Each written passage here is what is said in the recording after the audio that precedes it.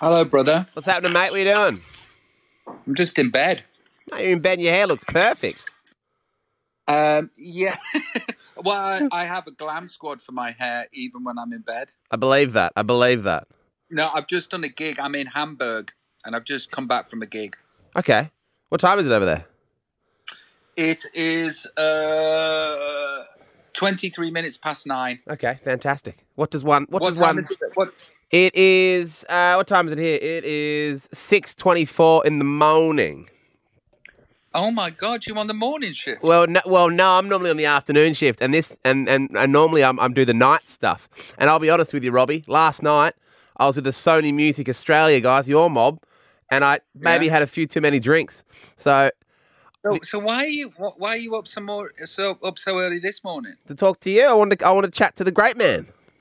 Oh mate, I can only apologise. No. Are you gonna go and have a sleep after this? I will. Well, it's actually the end of the year for us here. So this Friday today is our last day. So we're going to go have a big bust up. So maybe a little hair of the dog, couple of beers back again for your boy. You get it, mate. Just carry on. Good for you. Totally. This new album, The Christmas Present. Do you believe it's a fantastic present to the general worldwide public for Christmas songs? Do you know what? I do. I wrote this album over 3 years, recorded it over 2 months in the summer. And what's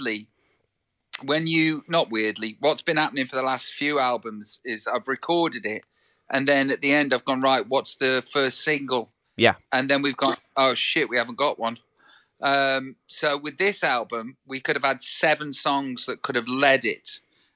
So I think, I genuinely think, oddly enough, with this Christmas album, I've done my best work. The songs I've heard are really good, and I've heard all of them, and I love them. Can I be honest? My favourite one, Bad Sharon. I thought you were going to say Bad Sharon. It's such an Australian sort of song. Totally. It's before PC. Yeah. It's basically a song set in the 70s at an office party in the Midlands in the UK. And I would suggest that a lot of people in Australia sort of inhabit the same energy that song's got.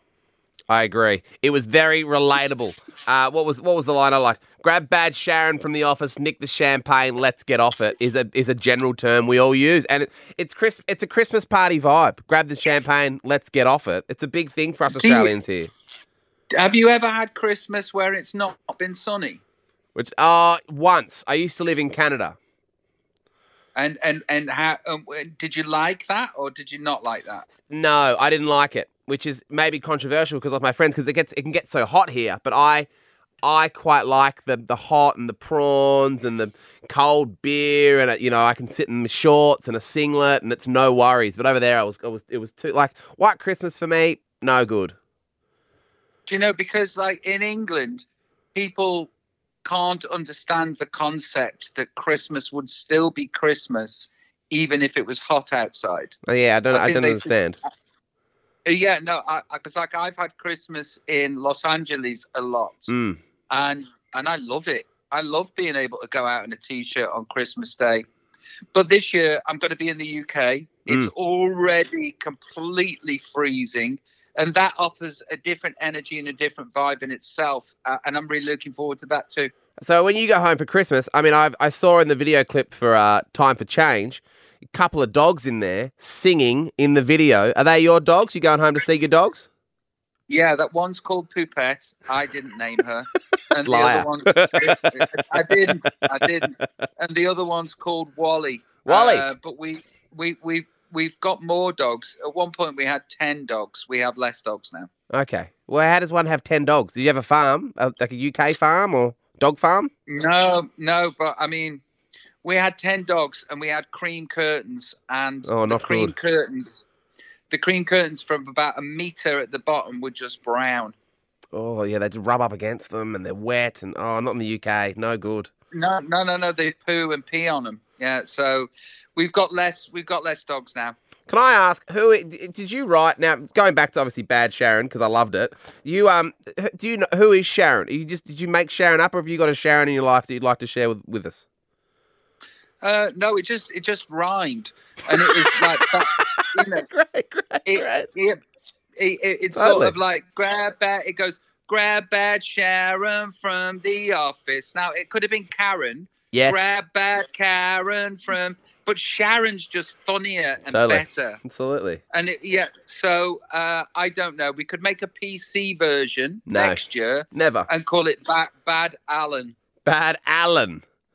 My mother's name's Karen. Bad Alan from the office. It wouldn't be the same though, no, would it? Everyone knows a Bad Sharon. We have a Bad Sharon in our office here, except her name is Lauren. Grab Bad Lauren, and she, she's classic. Like I think she's just about to hit 40, but she never left 21. She's the best. So she parties.